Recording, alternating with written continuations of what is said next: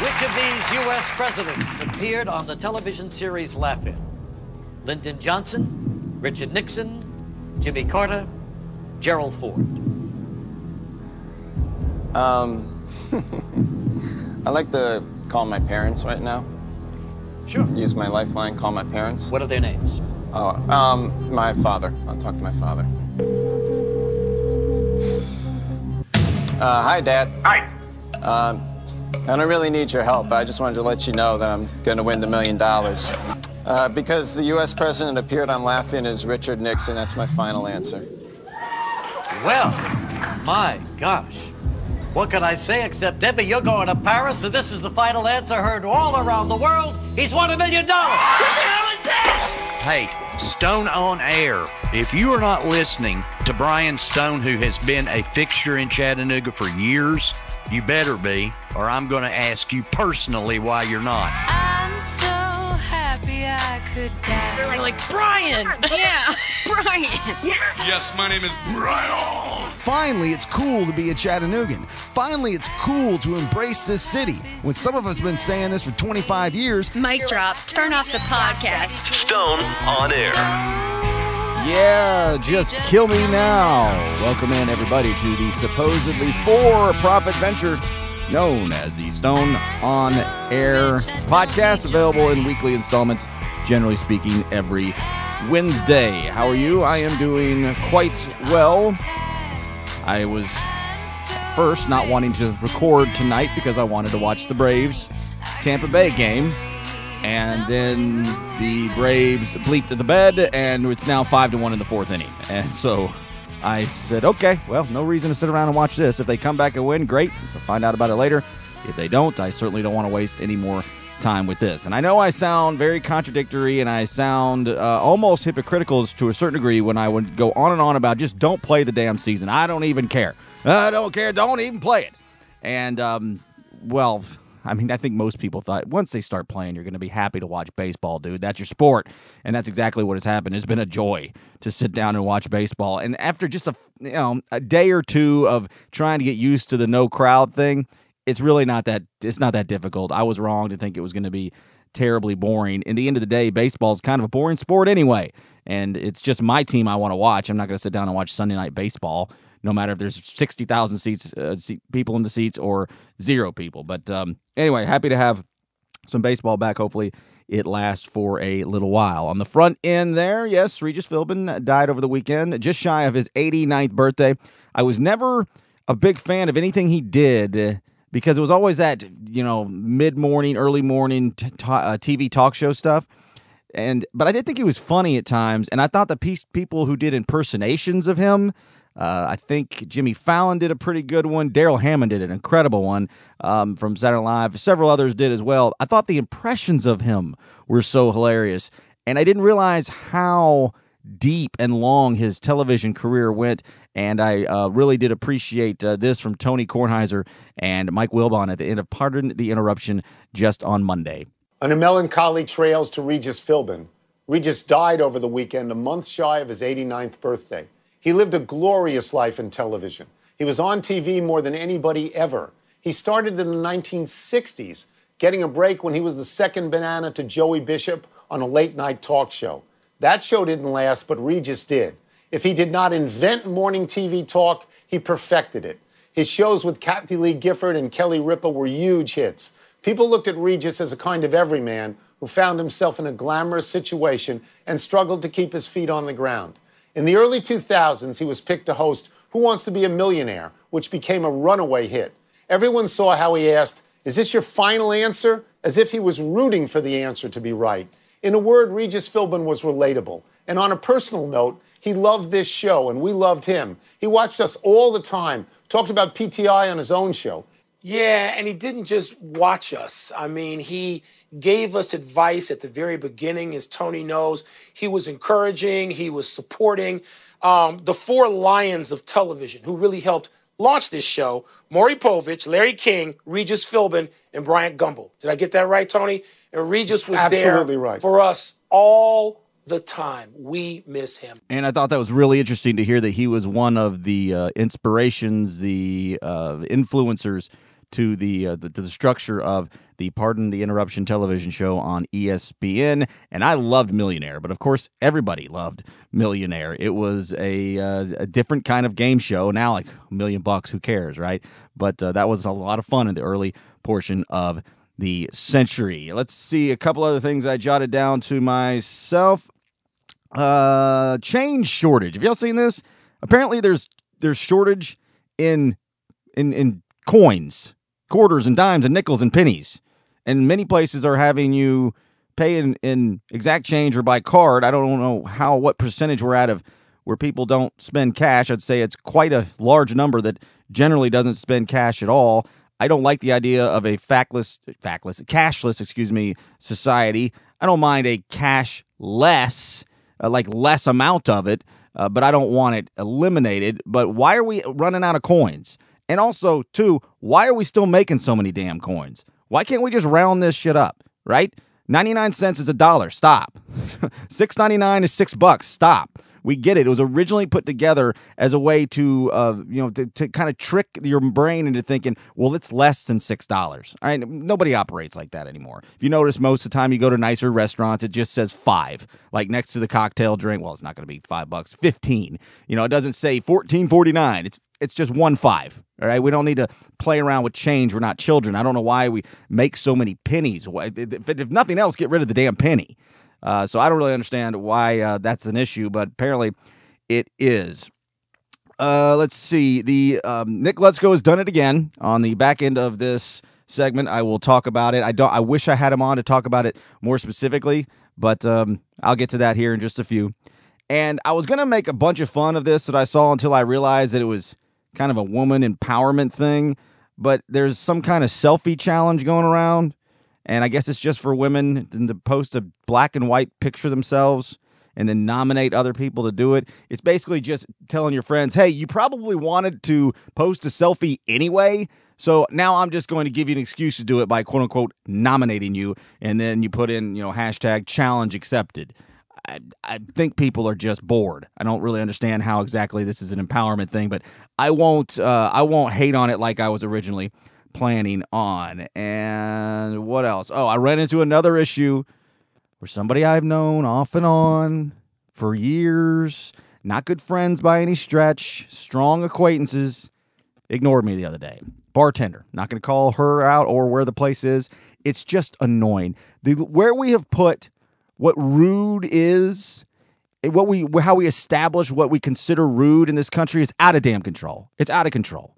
Listen, especially if you're a bartender, I'm not asking you to come over here and talk to me about the weather. You know what I want to talk about the weather, but don't act like you don't know who I am. Stop. Plus, you're a damn bartender. And I was like, how dare this person do this? I actually like this person. And I will only give you so many times to be my friend, right? Like I'm only going to meet you a couple of times. I don't even necessarily mean friend. I just mean even acquaintance. But I'll give you a time. I'll give you a couple passes, at least 2 if I like you, maybe 3 if I like you a lot. But I mean, the Chip Baker who ran the Friends of the festival, I've met him twice in the same day, literally, and I've met him probably 10 times. I think he finally got to know who I was after a while because of how vocal I was, but it still took so long because it's just such an asshole attitude. Be observant. I'm not asking you to come over here and talk to me, but a little like, nah, hey, what's up? How's it going, buddy? How's it going, bro? Good to see you again. All right, see you later. That is rude as hell. And now you've made the whole situation awkward. You know exactly who I am. Stop it. It's just so backwards. If you don't talk, if you mind your business and you don't small talk someone to death, you're being rude in, societal norms. And if you're over there, oh, so how was your mother? How was holidays? Shut up. Stop. All right, let's see. Before I get to the coolest thing and the worst idea, in the final segment of the show, I'm going to have what might be another kind of feature I add. Maybe, I don't know. I just got to think about it the other day, called He's Not Wrong, But. Maybe something along those lines. But Ted Cruz said something the other day that I thought to myself, I hate this guy, right? But he's not wrong, but... And I'll make a small segment out of that on the way out the door in the final segment. In the second middle segment, I just finally listened to the new Drive-By Truckers record called blah, blah, blah.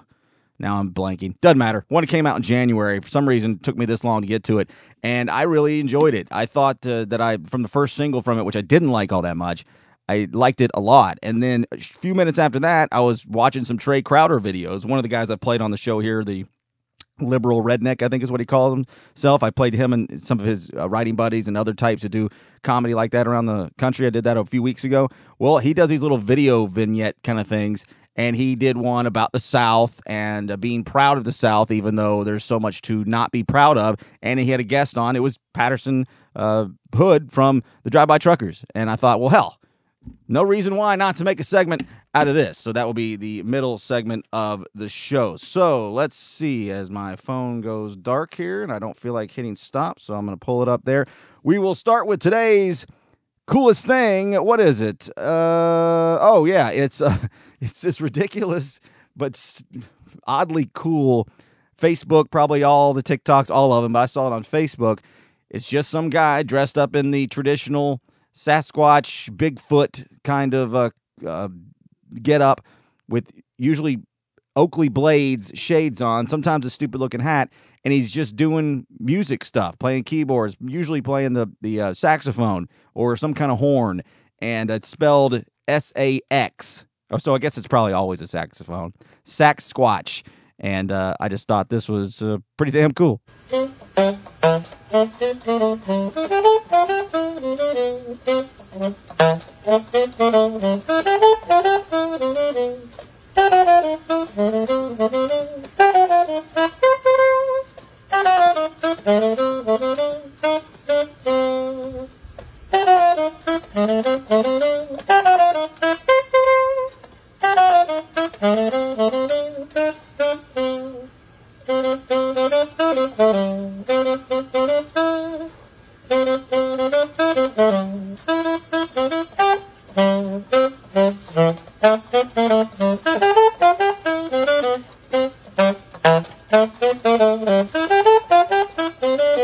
And that's as simple as it is, and they're just little minute and a half videos. He's either in the woods or on a set that looks like he's in the woods, and that's all it is. I don't know where people come up with this stuff. I don't know how they monetize it, but it does make at least Facebook at times more tolerable. And today's worst idea, no context here. Didn't spend any amount of time caring who any of these people were. It's just some person who is, I don't know if it's TikTok or Twitter, probably Twitter where I found it, who is an active campaigner, supporter for Joe Biden. And this was the the voicemail message that was left. You are a disgusting fucking Twitter cunt.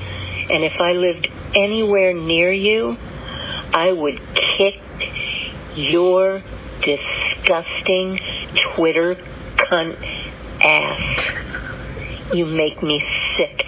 Get the fuck out of the USA, bitch. Why do people do this stuff? What is wrong with people? That is today's worst idea. Now, I got around to this idea to finish out the segment here too late before I was able to track down Nick Letsko and get him on the air or on the phone on the Stone on Air Newsmaker line, and haven't talked to Nick in a while. Nick and Letitia Wolf are kind of my regular go-tos to talk about what they're doing creatively and just their thoughts on the state of whatever the topic of that day might be. And I haven't had either of them on in a little while, so I'll need to catch up with Nick here soon. But he made another video that was not in the millions viral, like a lot of the Trump stuff, the emo Trump, and then all the other things he's done for Super Deluxe and College Humor, and just it might be the most creative, brilliant mind this city's ever seen. That's not an over-exaggeration, and I know that I'd have to sit down and think about it before I just said that for matter of fact, but he just very well might be. And so he puts together some things that you just got to have the context to understand what they are. I know him well enough, not from necessarily as my friend, but just as his style, as a consumer of his product. I know it well enough that I don't have to get it to understand how funny and how creatively genius it is. And this is one of those situations because I still can't quite explain what happened. But it started early on, at the end of last year. He made a little trailer, which he does a lot of little trailers for Netflix. And it was for The Irishman. And it was a joke that he was mad that The Irishman, the movie, right? Isn't that the Scorsese movie that's 3.5 hours long? Didn't use his theme song or something like that. I don't know. I don't know where it came from. I never really even got the joke and never barely followed it. Well, at some point this year, what's her name? Why am I always like Chrissy Teigen? I guess she's a model. I wouldn't know Chrissy Teigen if she walked in the door right now as I'm recording this podcast and said, "Hey, I'm Chrissy Teigen." I'd say, "The hell are you doing in my house? I'm in the middle of recording. Can you please leave?" All right. So I don't know who this person is, but she's very, very famous. And she started following him on Twitter. Now, there are a lot of bots and a lot of engines you can go put your information in and have Twitter, these outside tracking algorithm company software people that can go in and start following and tracking people for you. And then that in turn creates your user base to be bigger. It's all fraudulent, but everybody does it who's at least in the celebrity aspect, because the more followers you have, the better it looks for you. Plenty of just random schmoes do it as well. I've dabbled in it once and realized it's just totally useless. It's pointless. It doesn't do anything for you. And I guarantee you that's how she ended up following Nick. It probably was some kind of entertainment algorithm that grabbed that follow. And then sometimes those things fall off because they just do. I can't explain it. Well, apparently he found out that, or noticed that she had stopped following him. And he made a song about it. And it incorporates the thing about the movie that I was just talking about, The Irishman, that he calls The Irishman. And it's just so giving you as much backstory as I can. We're going to play this twice because it's about barely over a minute and a half. I've listened to this, I guarantee you, at least 30 times, but I bet it's closer to 40 and maybe even more. The song doesn't even have a name. I just have it in here as Let's Go, new song on the Stone on Air podcast. It's been a hard year. Don't need to list the reasons why. But I can sincerely say the greatest moment of my life was when Chrissy Teigen followed me on Twitter. But I took it for granted and posted the dumbest shit imaginable. I promise to be normal. I swear I'm not deranged. I'm asking to be cordial. I'm telling you I've changed. Chrissy Teigen, please. You got me on my hands and knees. I'm begging you to follow me again. Back when life was sweet. Remember I made that funny tweet. I promise I can make you laugh again. With classics like I am the Irishman, the content you crave. I am the Irishman. I won't take my shirt off, I swear I'll behave. I am the Irishman. I'll post the Irishman theme song now that it's I am the Irishman. Chrissy Teigen was the reason you follow my page. I am the Irishman. Chrissy Teigen, I can't sleep until you follow my page. I am the Irishman. Hi, Chrissy. I just wanted to say I'll always cherish the time when you followed my page. And if you choose not to follow me back, I forgive you and wish you the best. It's so damn funny. The video makes it better for sure. You don't need it, but it certainly helps. And it's a low budget thing. Didn't put a lot of into it, but just to give it a little bit more story, definitely go watch it if you haven't seen it yet. He did this little stretch where he's doing more characters recently and not non-musical things, just a little bit. And he did this crazy, had his shirt off, sweating, coughing, deep state, coronavirus, COVID, conspiracy theory video that was, if you didn't know who he was, you would totally be like, what the F's up with this guy? This is nuts. But that was part of the joke. And he did a couple of those, so he was kind of using that as like, oh, she must have seen my crazy stuff. That's why she stopped following me. That's kind of the way that the narrative of the song goes. I don't believe for a second that's what happened. I don't think that she ever saw anything that he ever did. It was just so brilliantly, creatively put together by Nick, and it caught so much attention. All the little aggregate internet gatherings grabbed it, threw it out there, got 5, 6, 7, maybe upwards of 10,000 likes and retweets. And she ended up tweeting at him, Chrissy Teigen did, saying, "I'm sorry, I never knew I was following this, and I never knew that I stopped following, but I don't remember how it was worded." But so she is now following him again. That is the official update. But you got to listen to this song over and over and over again. We'll do it on the way out here. I'll talk over it a little bit. We'll talk about the South coming up next. Puts up a picture of him and his wife. It says, "The greatest day of my life." Was when she followed him. Took it for granted. The dumbest shit imaginable. I promise to be normal. I swear I'm not deranged. I'm asking to be cordial. I'm telling you I've changed. Chrissy Teigen, please. You got me on my hands and knees. I'm begging you to follow me again. Back when life was sweet. Remember I made that funny tweet. I promise I can make you laugh again. Like classics like And the Irishman. The content you crave. Content you crave.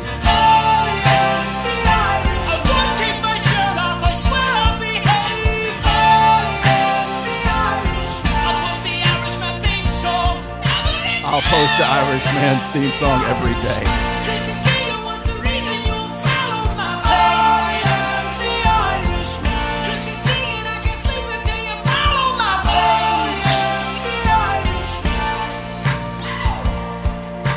Hi, Chrissy. I just wanted to say I'll always cherish the time when you followed my page. And if you choose not to follow me back, I forgive you. And wish you the best. Stone on Air will be right back. Oh, darling, what juicy gossip I have for our listeners. StoneOnAir.com. A political progressive in small-town Tennessee. But his ability to straddle these two conflicting roles has made him a viral sensation during this contentious election. Here's ABC's David Wright, our election countdown series. What's up, y'all? Liberal Redneck here. We gonna do it again. Fired up, son. Right-wingers are not about to start letting some trivial like facts get in the way of how they feel about stuff. That's Trey Crowder, better known as the Liberal Redneck, a YouTube phenomenon. I didn't think there was such a thing as a liberal redneck. I get that all the time on the internet and in person, and people be like, yeah, you're like a unicorn. Trey Crowder insists those tired cliches don't even begin to describe the South he knows, and that makes his YouTube channel more than just a novelty act. What does it mean to be a liberal redneck? You just embrace the good parts about being from the South, which is just having a good time, you know, raising hell, football, all that stuff, but you're not a hateful, awful, inbred hick troglodyte person. I'm a poor, white trash redneck from the middle of nowhere in Tennessee. I am also a well-educated, well-traveled, godless liberal. All American but Chinese made. This song is so good. Folks working hard for We'll let it play for a minute. It's called 21st Century USA. 21st Century USA.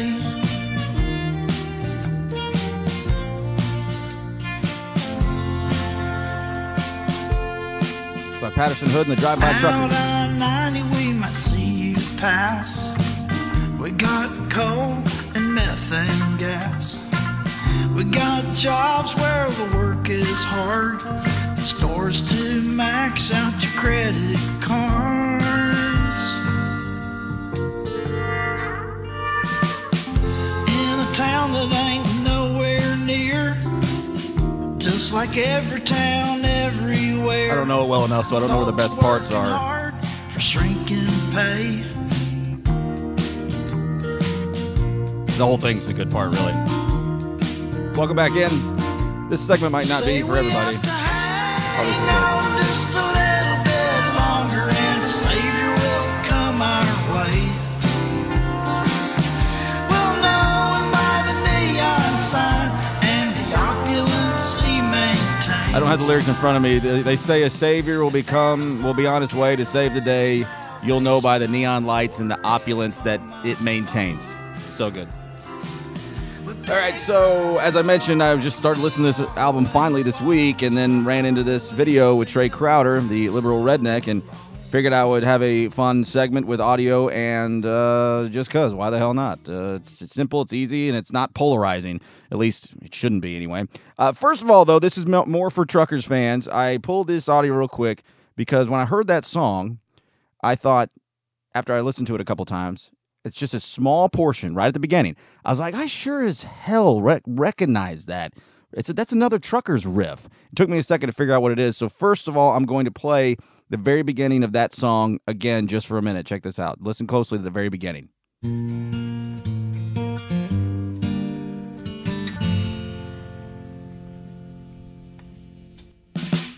The parking lot beyond Oasis Town. To somebody not paying attention, or somebody who certainly doesn't know or care, that's just another little riff to the beginning of a song. But it's more than that. After I kept hearing it, I was like, that is the same riff from something else. So I will turn that one down, and then I'll play the very beginning of it again, just that little tiny intro again. Listen very closely.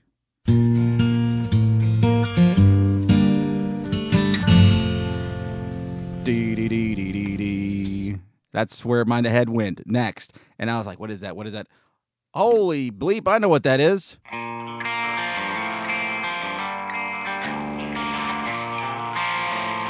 Kind of, anyway. It's the title track from the classic record, the concept album from the early 2000s, Decoration Day. Decoration Day. When Isbell was with him.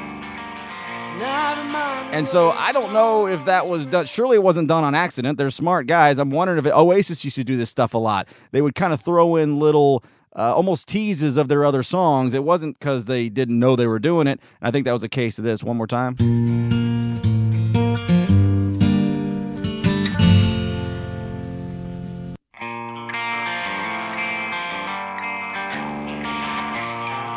I think it was somewhat of an homage to their old buddy Jason Isbell. I can't know that, of course, but that's my guess. So the Southern thing, I've talked about it times off and on, just the overall generalized, the Southern way of life. There's a lot of it that's very endearing, and there's a lot of it that's disgustingly awful. And I don't need to get into the details of that. We all pretty much understand what a lot of those things are. And I've always been pretty proud to be a Southerner. I was born in Southern California, moved here in 1986. Somewhere between 1986 and 1988, roughly in there, we ended up in North Georgia, technically, on State Line Road. And I remember, it's very, very vague memories, because I was only 6 to 8 years old, and I don't think memories really start to form that you can vividly remember until about 7 or 8 years old. Whole nother segment for another day. But I remember there was this guy on the street, or who lived on the road, and he would regularly go to the battlefields and all in the areas of North Georgia. He probably had a metal detector or some kind of locating device. I'm not sure. But he would show me his collections of bullets he would find and arrowheads that he would find that were from the obvious places they came from however long ago. Now, keep in mind, that was 34 years ago, meaning it was only about 120 years after the Civil War. So at this point, that was still maybe something that would be somewhat regular to stumble upon. And I don't know, some of that stuff he might have found from 50 years before that, maybe inherited. I don't know. But I remember seeing these things thinking, wow, you can just go out in the yard and find these things? Well, of course, that's not what you do. But as a child, I was pretty fascinated with all things history. It's the only subject matter that ever intrigued me, and it intrigued me immediately. I aced, just scorched earth grades in all history classes growing up because it wasn't work, it wasn't school, it was entertaining to me, and I enjoyed it from the earliest days I can possibly remember. So everything that comes along with the Civil War history, the South, Southern things, Southern products, Southern traditions, I really, really enjoyed. And then I started to get into a lot of Southern rock music, and it was easy to be ignorant to how awful things used to be and how we've whitewashed history. And especially nowadays where we're at with things, it's opened my eyes more to pay more attention to things that I basically already knew, but I didn't spend as much time on in my past. So I watched this little video that Trey does. He does a lot of these, and they're always really good, and they're pretty much all based on Southern culture. And you can get lost in these things. They're only about 3 to 4 minutes each, maybe 5 minutes at the most, so they're quick watch, a lot of information. It is not necessarily set to be hilarious, ha-ha. It's just a comedic kind of approach to telling actual historical stories, the same kind of thing that the drive-by truckers do from a musical standpoint. They're telling historical, factual stories in Southern rock music, which is generally geared for and designed for the Confederate flag waving types. So we'll start off here. This is Trey just starting off the beginning of this video. Trey is proud to be from the South. This might be the most controversial thing I've said in my entire career. I'm proud to be from the South. How can I, a supposedly enlightened liberal, be proud to be from the land of slavery and segregation? Well, I'd like to say it's because we're also the home of Aretha Franklin and my Meemaw's canned tomatoes. That is, I embrace the good stuff and reject the bad. Just like people who love the Godfather series pretend the third one doesn't exist, plenty of Southerners embrace Dolly Parton and chitlins while condemning the plantations and Jim Crow. At least, that's what I'd like to say. The reality is a lot more complicated. He goes on to talk about what the contradictory nature of Southerners are like and how prevalent that it is. The great irony of the South is that most of the stuff that makes us proud is the product of the stuff we're ashamed of. Blues music, created in the South, on slave plantations. The Civil Rights Movement, born in the South, to fight our racist institutions. So what does a Southerner do? Embrace my heritage and get saddled by all the baggage that comes along with it? Or condemn it, which means forsaking the people and places that raised me. That's the biggest thing about trying to defend the South, is making sure you don't come across as a straight-up apologist or whatever. And he goes on to a different video series he has of all the cooking traditions, which has been something I really knew very little about, that I've read about a lot here recently, as he was just talking about blues music and the things that were created amongst the slave plantations. Southern cooking is primarily designed completely by, if not slave labor, the descendants of slave labor and Jim Crow laws and segregation. Bubba Gump, Bubba's mama and mama before made jambalaya. That was designed by African Americans during segregation and post and Reconstruction. Southern barbecue, the idea of frying chicken, all these things that white people love that somehow turn into black stereotypes. It's not just African American love these food in the South. All of us love this food in the South.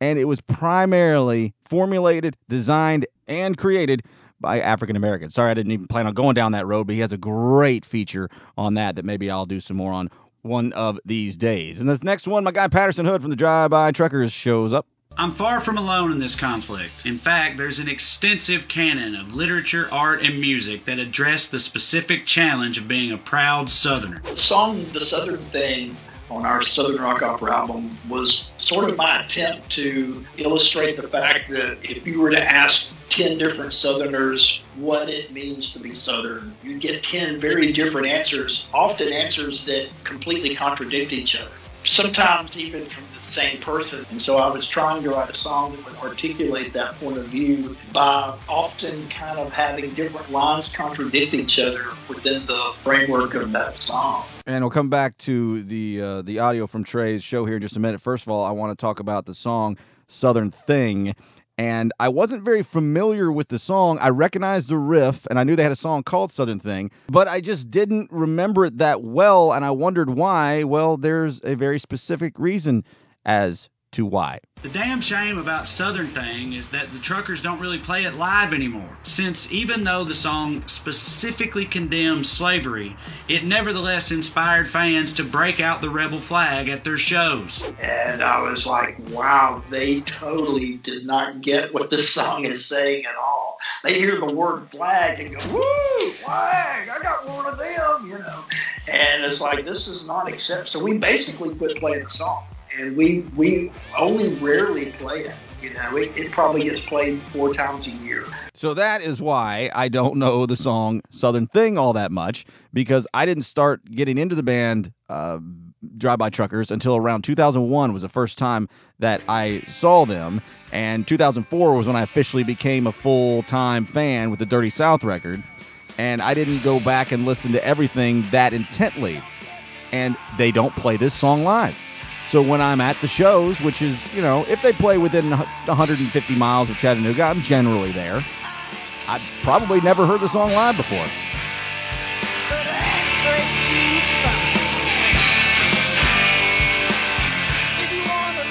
Proud of the glory, stare down the shame. The duality of the Southern Thing. My great-granddad had a hole in his side. He used to tell the story to the family at Christmas night. Got shot at Shiloh, thought he'd die alone from a Yankee bullet less than 30 miles from his home. Ain't no plantations in my family tree. Did not believe in slavery. Thought that all men should be free. But who are all these soldiers marching through my land? His bride could hear the cannons, and she worried about her man. I heard the story as it passed down about guts and glory and rebel stands. 4 generations, a whole lot has changed. Robert E. Lee, Martin Luther King, we've come a long way, rising from the flame. Stay out of the way of the Southern Thing.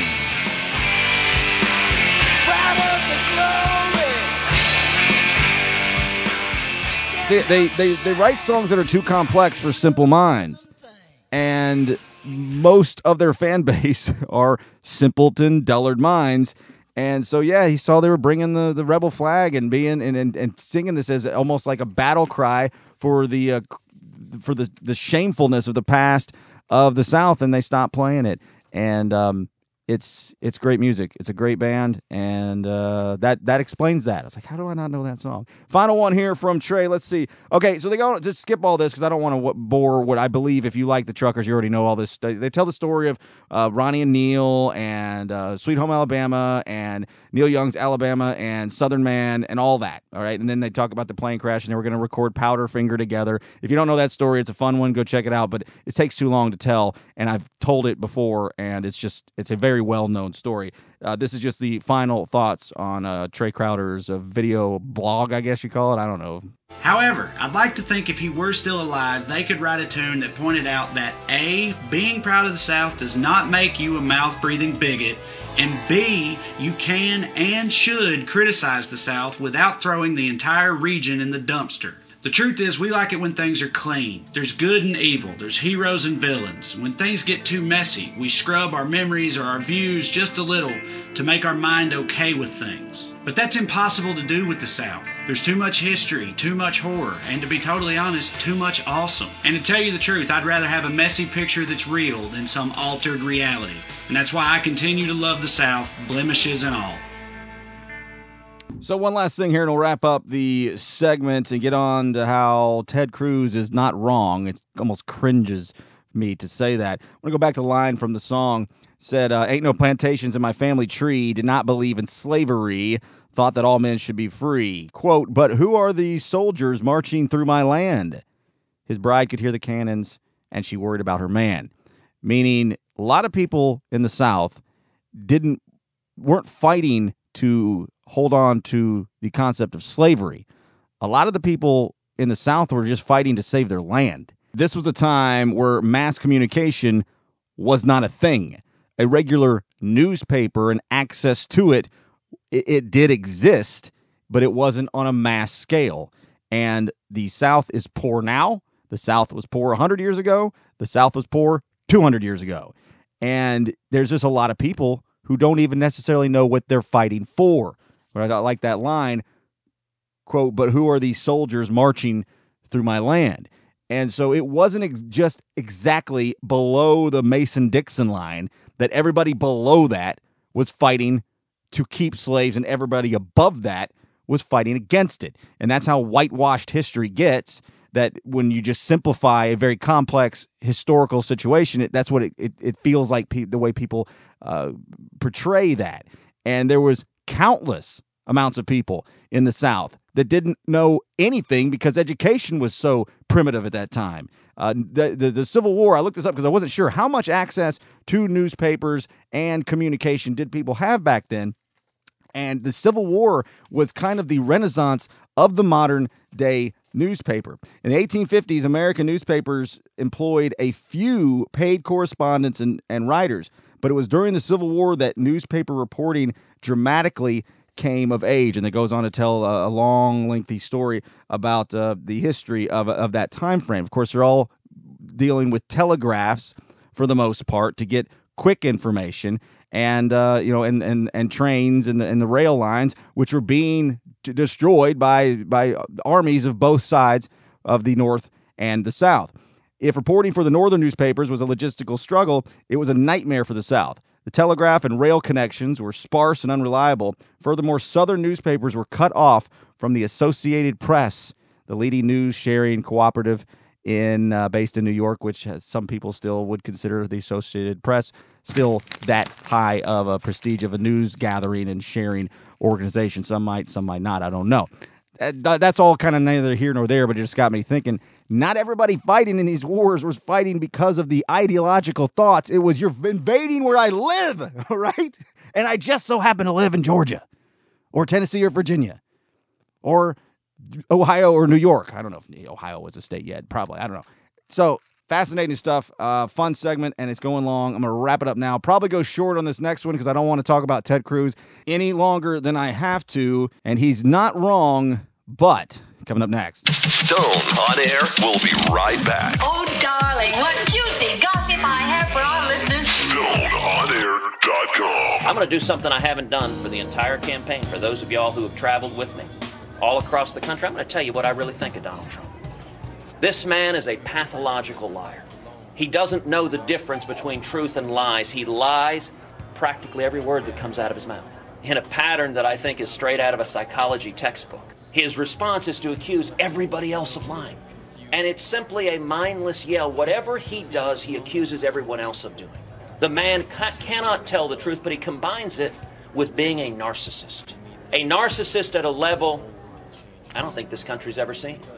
And I say pathological because I actually think Donald, if you hooked him up to a lie detector test, he could say one thing in the morning, one thing at noon, and one thing in the evening, all contradictory, and he'd pass the lie detector test each time. Whatever lie he's telling at that minute, he believes it.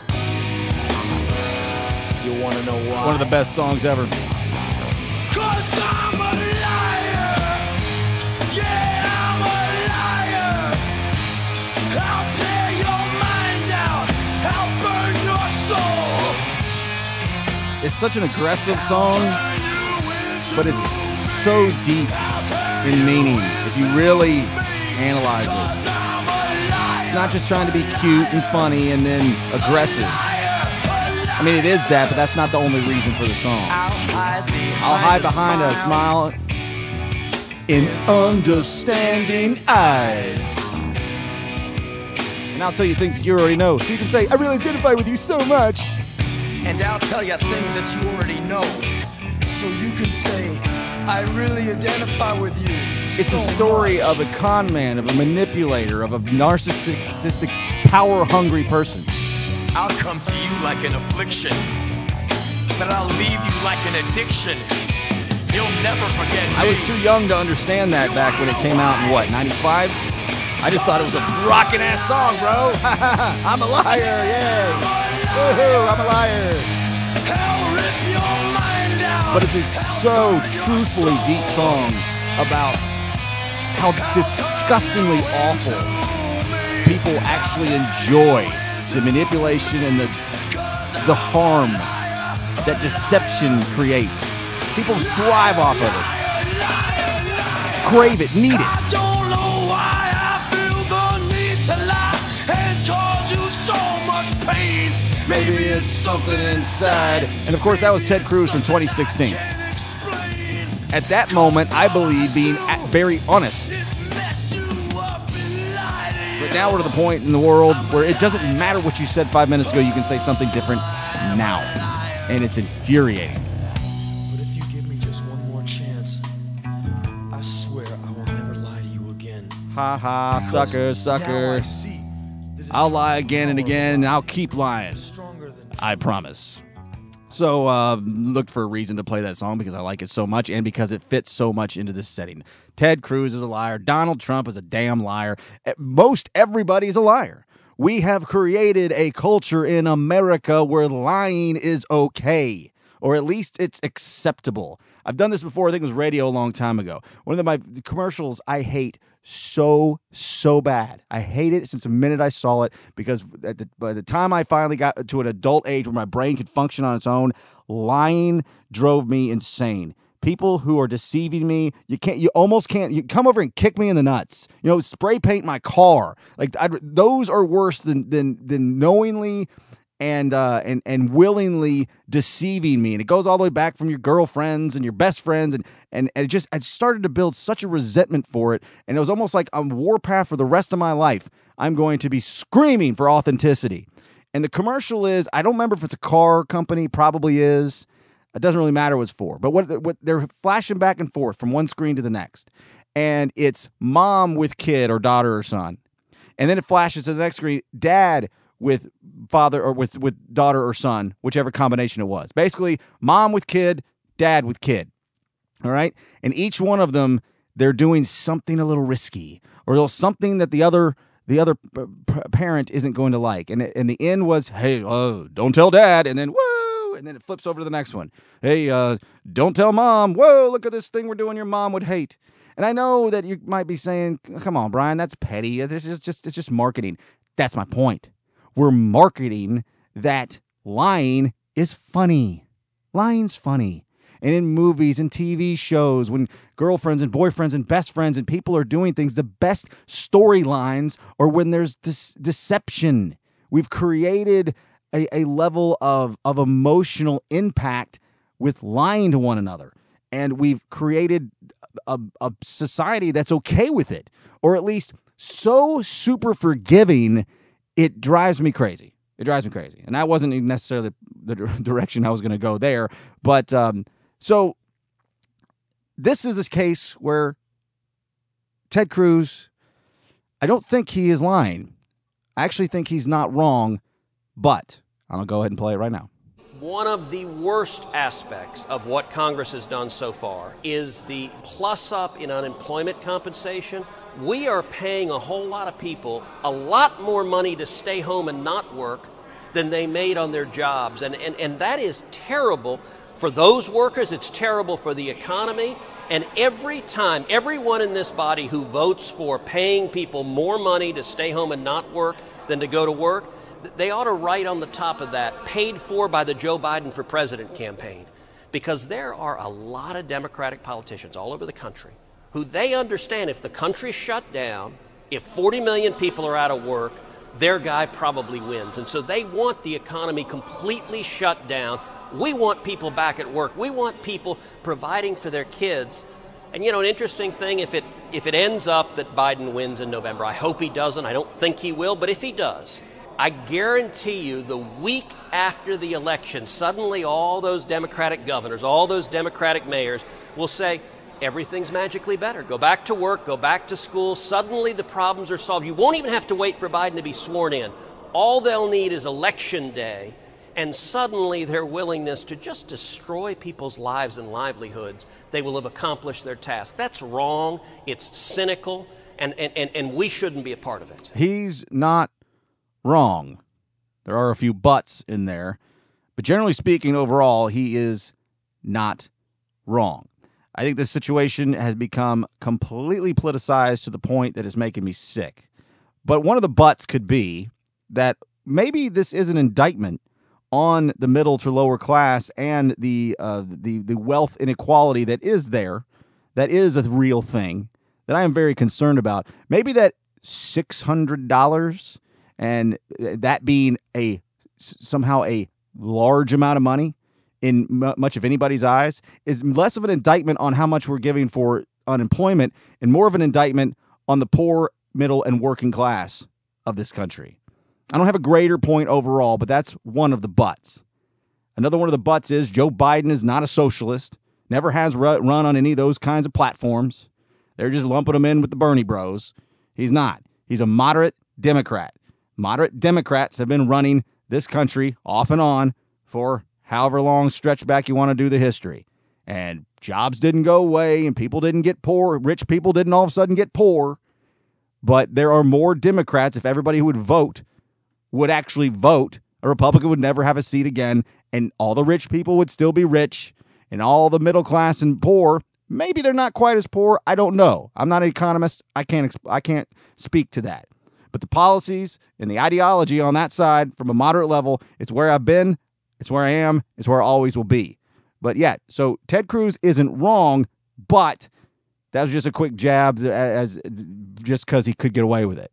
But all these asshole Ted Cruz types, Mitch McConnell types that are very, very wealthy and don't truly understand what their constituents are all about because their constituents themselves don't even know what they're all about.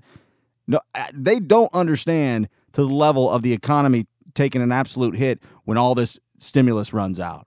And major airlines and major corporations are getting huge bailouts, but poor people in this country don't deserve it. It's another go-round of that. It's another one of these kinds of arguments we have. Well, billions over here to prop up people who are probably donating to super PACs and everything else. But if you make $600 a week in, or whatever the numbers are in unemployment, then that's wrong. And while it certainly probably needs to be reformed and done differently, and everything needs to be reformed, every single thing we put into motion in this country needs to be reformed damn near the minute it gets going. But if you start drying up money for people who haven't worked in months, and not specifically just because they don't want to or paid not to, boy, we're going to be having Back to the Future 2 alternate reality really, really fast, where Biff Tannen runs the damn city in this casino hotel over there while the rest of the place rots to the ground. That's a very real possibility in some communities. And people need this money as we get through this year. Sorry, this is just the Bernie Sanders in me starting to come out a little bit here, and I won't do it for long because I'm not a Bernie bro, as you know. But there's some people that are hurting, the people who can't get to work right now, can't work because there isn't hardly any in a lot of these areas. Musicians, venues, clubs, bars, they're not functioning, and they are a huge portion of the workers in this class of America. And to his point, though, if there were to be a transfer of power at the beginning of next year, an election result that Ted Cruz would hate, I do think quickly a lot of things that are major issues now would start to just not be all so much. That's conjecture on both his and my part. I agree with him on that. But it isn't much different than other political footballs like, oh, we're not going to let you nominate a Supreme Court justice until we can maybe see if we win an election. It's the same kind of damn thing. It's politics. It's dirty, and they're all scumbags. And so are most of the constituents. That is all I got for this week. Thank you so much for hanging out with me. Leave a review if you get a chance. If you find one of those areas to do it, I would appreciate it. If not, that is totally cool as well. Y'all have a great week. It seemed like July was long. It has been long. There was 5 Wednesdays. So we'll wrap up the worst July ever and start the worst August ever next week. Y'all have a good one. See you later. Bye.